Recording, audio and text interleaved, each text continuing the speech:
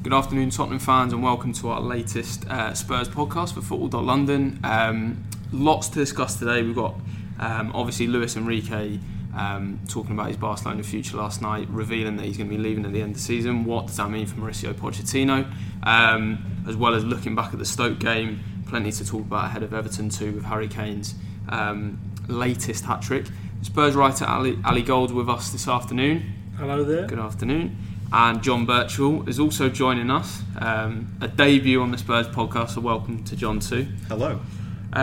We'll kick off then with the Pochettino talk. Obviously, Enrique revealed to the press following Barcelona's win last night that he'll be stepping down at the end of the season.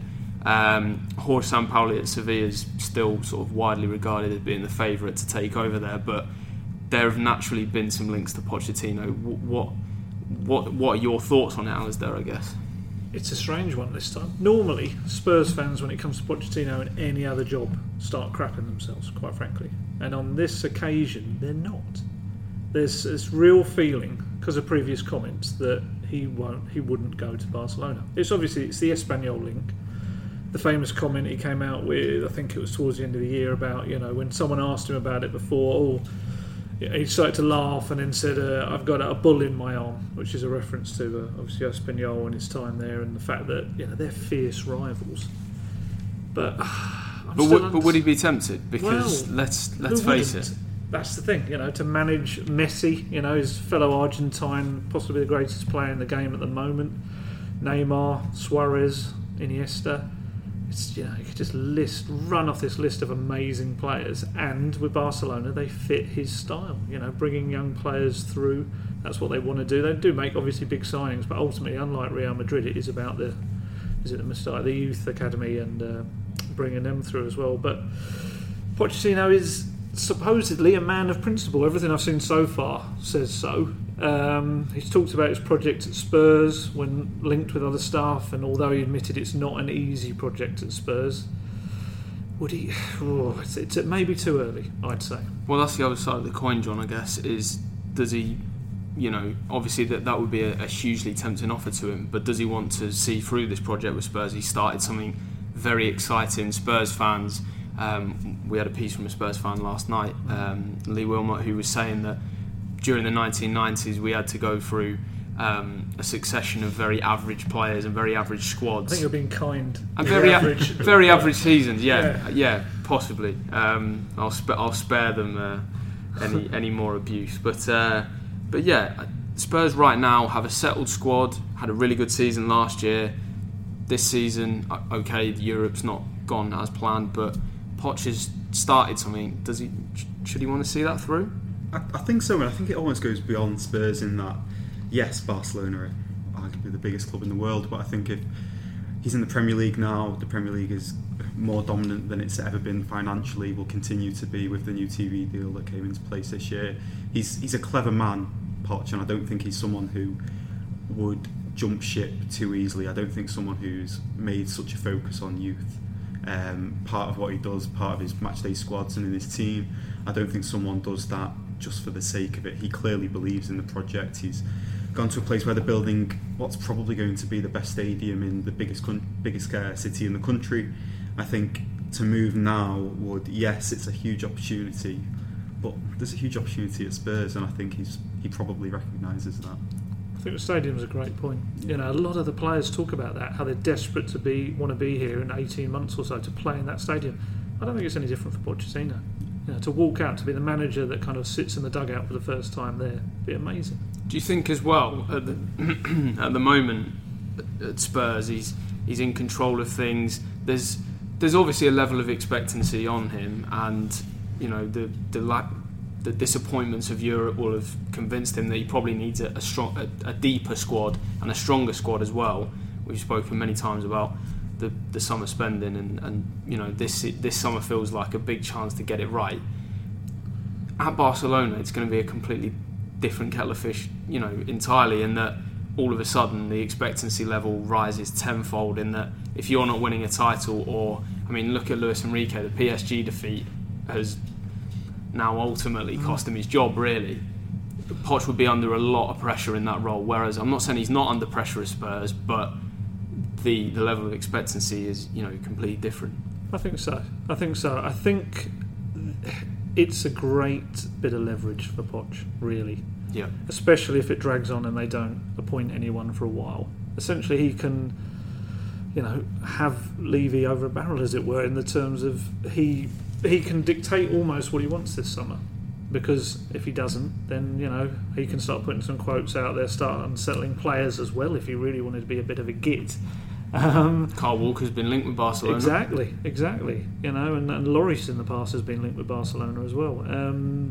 It's definitely to his advantage. So I mean, we've got the press conference tomorrow. I'd be shocked if he flat out denies it. I think he'll just be vague and say, "Oh no, I'm happy Play the here," game but not bit. Actually flat out deny. You know, use it. And I think the Spurs fans will probably be happy if he uses it as well, because it might get some big name signings, or maybe at least one in the summer. And I also think the bookies have him at second favourite after Sampaoli. They're not daft either. They aren't completely writing it off. Antonio Conte, probably the most sought after manager in Europe now, given the job that he's done at Chelsea on the top of his Juve job. He's 40-1. There's no question about that happening. For the drop to go so far down to Poch, although the link with Espanyol and the reasons Barcelona might go for someone currently in Spain or someone linked to the club like Ronald Koeman, there must be something slightly there to not completely write it off at this stage, I think. I think the other thing that counts against him slightly as well is he hasn't won anything. Do Barcelona hire people that haven't won stuff? Unless they come through La Masia, like exactly, you said. Unless it's a homegrown guy, which they almost seem to have run out of now. They're kind of reaching the stage in history where they're 20 years on from the team in the late 90s that were very poor. They've kind of gone past the dream team of 94 and until Xavi and Iniesta are in a position to be managing the club. I think they're kind of reaching a bit of a gap where they're going to have to look outwards. Just on some of the summer plans, I guess, for Spurs. Obviously, there's been a bit of a focus on incomings this week. Some reports that Poch will inform Levy of exactly who he wants, where he wants to strengthen in the summer. But as a result, there will have to be players that go. We had a piece from yourself yesterday about some of the players we expect Spurs to possibly let go this summer. Do you want to elaborate on why you think some of them will go? Yeah, it sparks quite a bit of debate and people getting rather angry with me, which is no bad thing, because it shows that they've got strong opinions on Spurs, which is great. But because my biggest kind of casualty of the summer clear out, and I think there will be a bit of a clear out with those squad players, was Son. And that obviously would generate serious funds. Wolfsburg, when they registered their interest in him, I think it was previous deadline day in the summer, a year or so ago, they were talking about 20 to 30 million as a bid, and you'd imagine, given the TV deal and that coming into play, that Spurs would be able to charge top dollar for it. Yeah, and I think his season, he's had a good season for a player that's not a guaranteed first team starter. I think he's had a really good season, and I knock him sometimes because I feel he's one of those players. Give him a split second, he'll score you a goal. Give him 3 seconds to think about it, and he'll miss it. And that's the thing with him. And I think he's come up with some big goals and some big misses. And I think I was just going to say, I think the Liverpool chance at Anfield springs to mind immediately. If he scored it at that time in that game, it would have changed things there's completely. A couple in the Champions League as well, which could have changed the whole season as well in terms of the European stuff. But I think, and it sounds so cynical with a marketing view, but obviously there's the Asian market that he brings with him as well, and that's such a big thing, and Spurs are always looking to kind of expand their markets, and I think that's probably the only, well, not the only side, that's unfair on him, but that's a big pull in keeping him, but it's also a big addition to the fee for other clubs if they wanted to bring him in, so I think they could double their money on him. Especially if a Bundesliga comes back in. As a league, they're making a huge push for the Asian market at the moment. I think off the back of the likes of Kagawa from Dortmund, which just him alone brought a huge Japanese market interest into the Bundesliga. Their TV deal out in the Far East has changed an awful lot, so I think there's an opportunity there for Spurs to cash in. I read Alasdair's piece, and it was interesting to me that there was a strong reaction.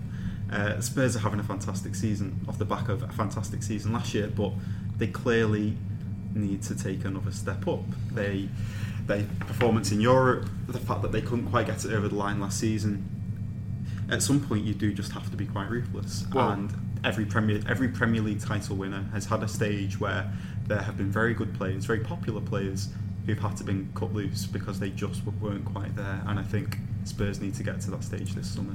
Yeah, and I think that with Son and Spurs, the stadium is going to cost. It's a £750 million stadium, and we've seen it before. Arsenal being the key kind of indicator down the road. You need money, and Levy has admitted the money isn't there for for big transfers. Selling someone like Son, get him out the door. It sounds like you say it's ruthless. Get big money for him, put that to what you've got, and bring in a big name, someone that does take your first. That's the thing as well. It's getting your first 11 quality up, rather than just improving the players around them. Sort that out. We had a big discussion about this in the office prior to recording. I think we agreed that there are probably two positions in that 11 that you could feasibly say need an upgrade. Well, we agreed on one. We agreed on one position, them, and we completely disagreed on the other position. So I think we both settled on the fact that a third centre half.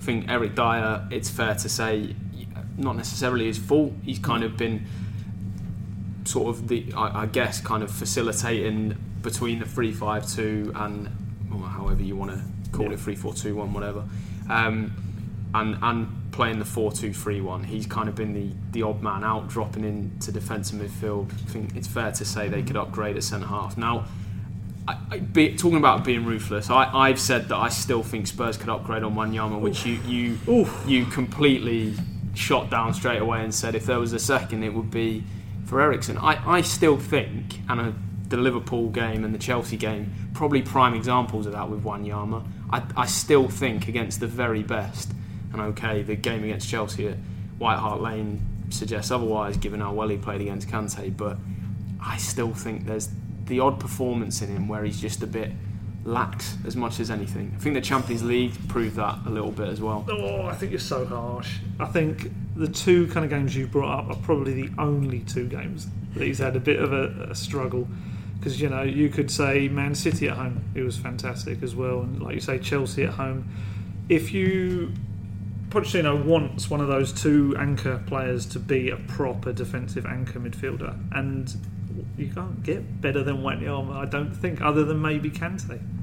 9 million Wanyama cost. Well, he's probably triple that now. I suggested another Southampton player in Oriol Romeu, because I think he's been absolutely brilliant this season. I thought in the EFL Cup semi at Liverpool, thought he was outstanding, gave Southampton a platform, and I think he'd be able to offer that for as much as anything.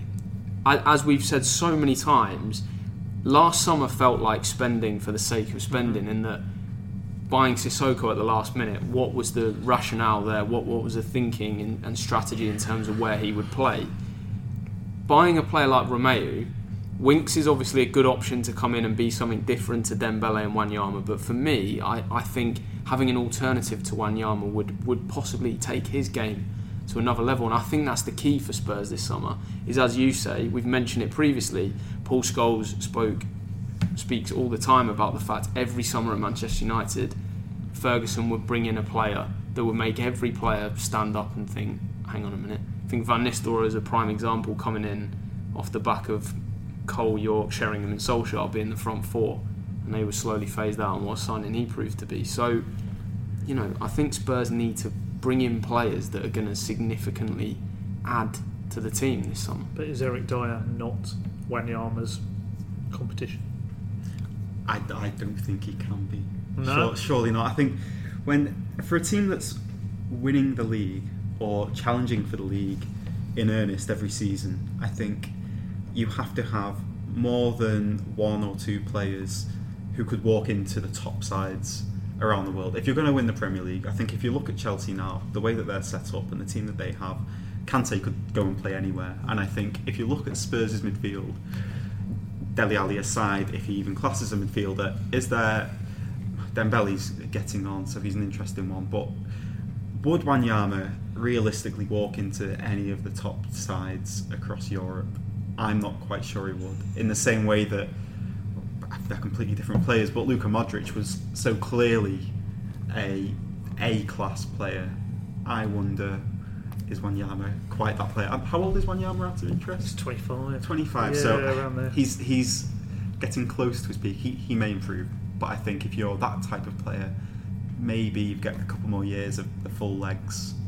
Then you're thinking, is he really the kind of person that you're going to build your title charge over the next couple of seasons? Who, other than Chelsea, I think every other team in the Premier League would play him. It's an interesting one. I honestly, I think he could even be in the Premier League Team of the Year. That's a bold. I think the problem you have then is if you look at the Premier League Team of the Year, you're having a direct fight between Kante and Wanyama, and as I say, there's the argument that at White Hart Lane he completely bossed him. I mean, Kante that day looked so out of sorts. It's probably his one performance for Chelsea this season where he's just not turned up, frankly.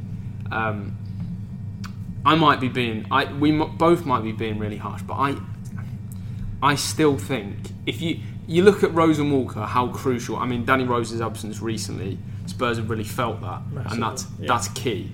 Obviously, there's been some whispers about Luke Shaw this week. Interested to know what you think about that. Kyle Walker as well. We discussed last week that Trippier's been in brilliant form. Still can't oust someone like Walker. Alderweireld and Vertonghen, renowned as probably the strongest centre-half partnership there is. Lloris, solid as anything in goal.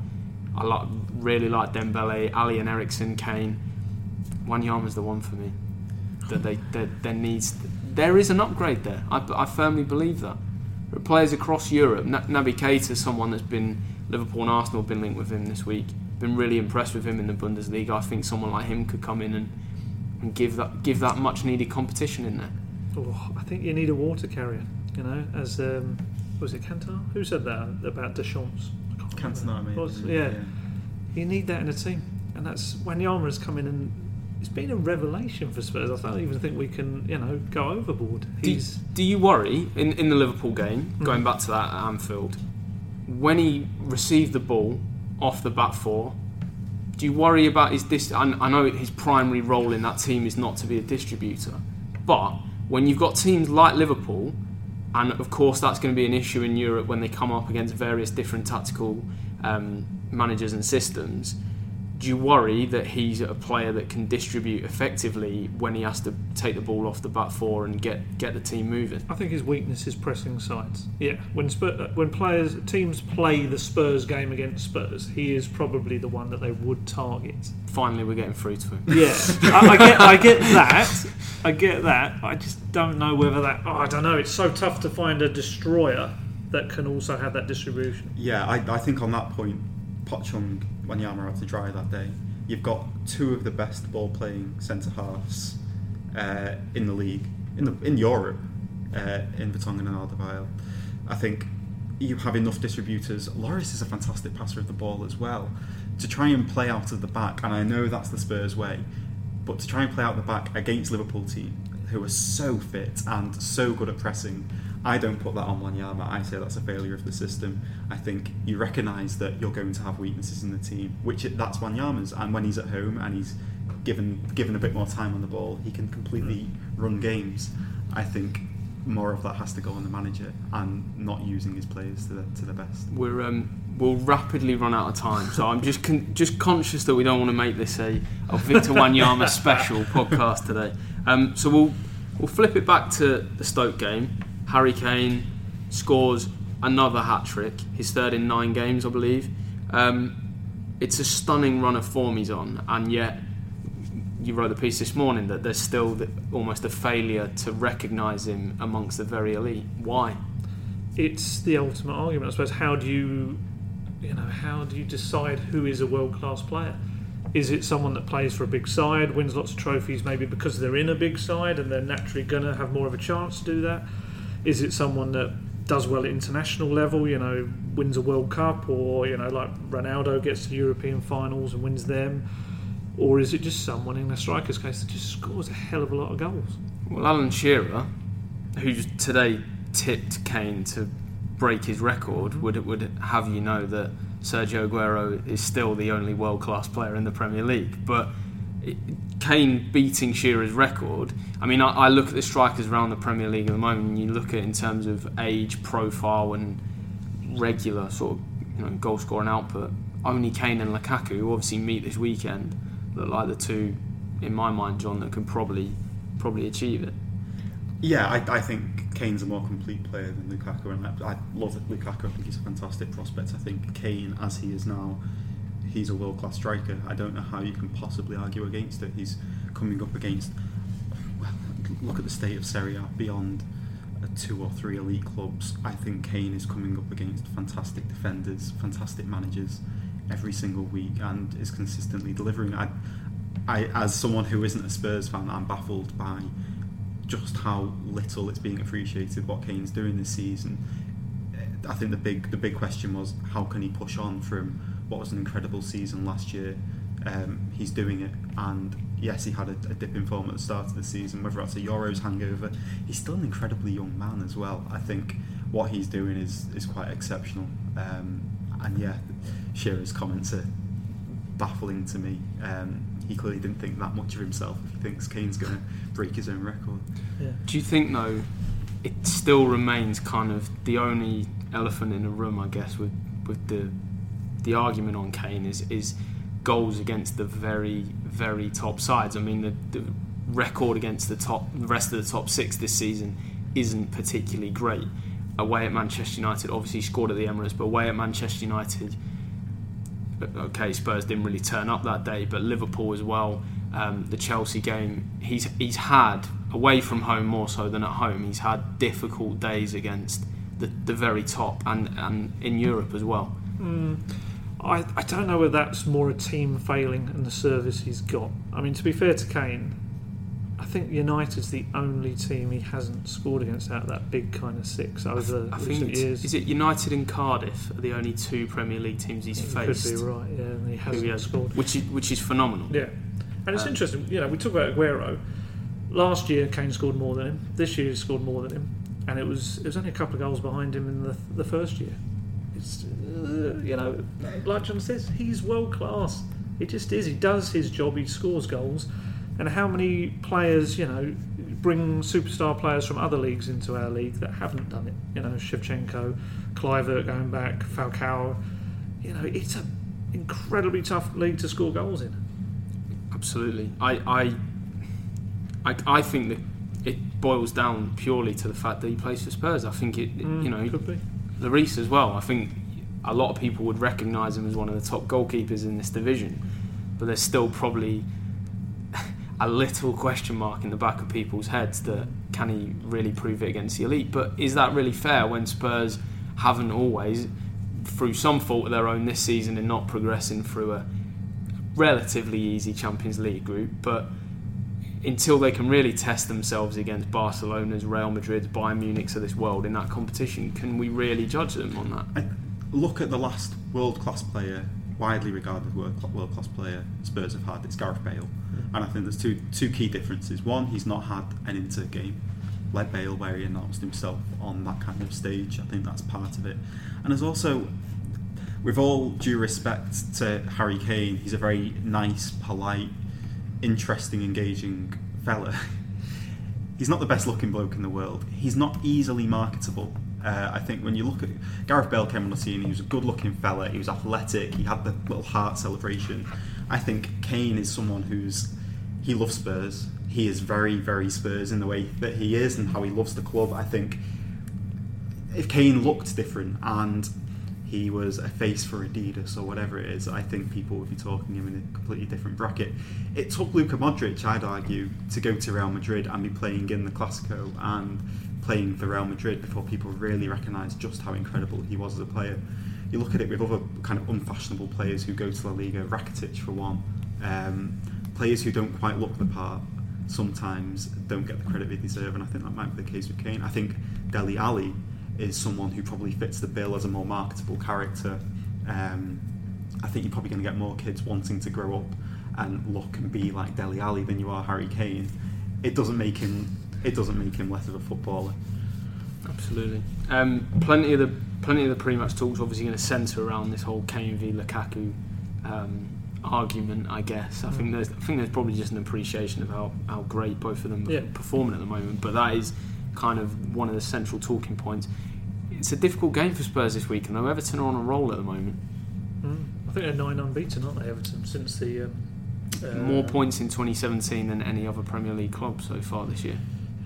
It's going to be a great test. It is, but then these are the kind of games Spurs need to win if they want to at least finish second this year, which they should have done last year. And I think a lot of eyes are going to be on Ross Barkley as well. Absolutely. Playing whether he could fit into the Spurs system. Every time I've seen Ross Barkley play Spurs, he's bossed the game. Even when Everton have lost, he's still run the midfield. The 1-1 at the start of this season, for instance. He was actually. I think he put in the. Essentially, it was his free kick into the box that went all the way through. Yeah. Personally, I think he'd be brilliant under Pochettino. I think he's exactly the kind of player that Pochettino can bring on. Me and John said pre-recording. This is I think we agreed on this. I personally think Dele Alli and Ross Barkley could be the Steven Gerrard and Frank Lampard of our time in terms of. I don't know how they would coexist behind Harry Kane or whatever system Poch would have in mind. It's the kind of signing, absolutely agree, that would, raise performance levels 10% around the midfield. But I do worry personally about how they would function together. The only thing I'd say, and this is only on personal viewings of Barkley, is that he does have a tendency to drift a little deeper than Ali, whereas Ali is always on the edge of that box all the time. And that was the problem with Lampard and Gerrard. They both wanted to be on the edge of the box. And I think with those two, you do actually have two players that naturally might find each other behind slightly, in different roles. With Barkley, would you want him in would you want him in the kind of Eriksen role, or would you want him slightly deeper? Now you're asking. Do I take out the top assist maker in the Premier League? You thought you'd got away with that one, didn't you? But Eriksen was the one other player that you earmarked as potentially susceptible. Oh, I really like Christian Eriksen. I think when on his day, he's one of the most creative players in the Premier League, where he clearly is the most creative player. Come on, where's the caveat? Come on. But he does have these spells where he for much of the first, maybe even half of the season, he just didn't turn up in certain games. It was almost like, I think it was possibly Chelsea away at Stamford Bridge, he suddenly woke up. And even though they lost Spurs, he was brilliant that day. He scored a fantastic goal. And ever since then, he's kind of gone on this run. But still, his set pieces gone to pot. Hasn't scored from a direct free kick. I think it's something like 550 days or something. And that for a player who was renowned for his free kick taking. And his corners regularly. Actually, I'm going into an Eriksen bashing area here, which I really didn't want to go on. We were talking about Barkley. I think you need competition in those places behind Kane. As we said earlier, you need players that are going to make the other first 11 players worry for their places. Bring in Barkley. And essentially, you've got Lamela, Eriksen, Barkley, Ali, possibly Son, if we haven't sold him to bring in Barkley. And I think that's an incredible forward to rotate. I think the interesting thing from an Everton perspective with Barkley is he seems a much more complete, disciplined player now than he was 12 months ago. I think one of the great failings that Martinez had at Everton is he didn't know what to do with a player who was so creative and wanted to be, like you say, dropping deep, being all over the place. Martinez didn't know how to deal with that. I think what Koeman's done very well is bring discipline to his game. So when he needs to sit back and protect Tom Davies, for example, he can do, and he's doing that a lot more. I think he's put weight on, but in the right places. I think his fitness has been questioned in the past, whereas now he looks strong and a bit beefier and a lot more intimidating to opposition players. I think he's a lot more of a Spurs type player now than he was 12 months ago. In that he had discipline, he would do what Poch told him to do. Whether Everton had let him go is an interesting one. I think it goes to show in 3, 4, 5 years just how far Spurs have come, that they're looking at an Everton game and thinking we should be scouting their best players rather than they're our equals. I think it really goes to show just how much Spurs have moved on beyond that kind of second tier club. They're now very much in the top set. So how do we see it going this weekend? You were quite outspoken after the Stoke game, reverting back to three at the back. Well, continuing with three at the back. How much of a success that was, and how it got the best out of Kane and the players around him. Do you expect him to continue with that? I think he has to. I really do. Like you say, it brings out the best in pretty much all the players. Maybe barring Ben Davies is probably the only one that slightly struggles in that formation. But he played well against Stoke. And maybe that will give him the confidence. And I think that formation, he just has to stick with it. It works for Eric Dyer. You know, he's got Alderweireld and Vertonghen alongside him. He looks much more assured. And it just gives the platform for Spurs to kind of launch attacks. Whereas sometimes if the back four, they kind of get bogged back end of the pitch and they don't go anywhere.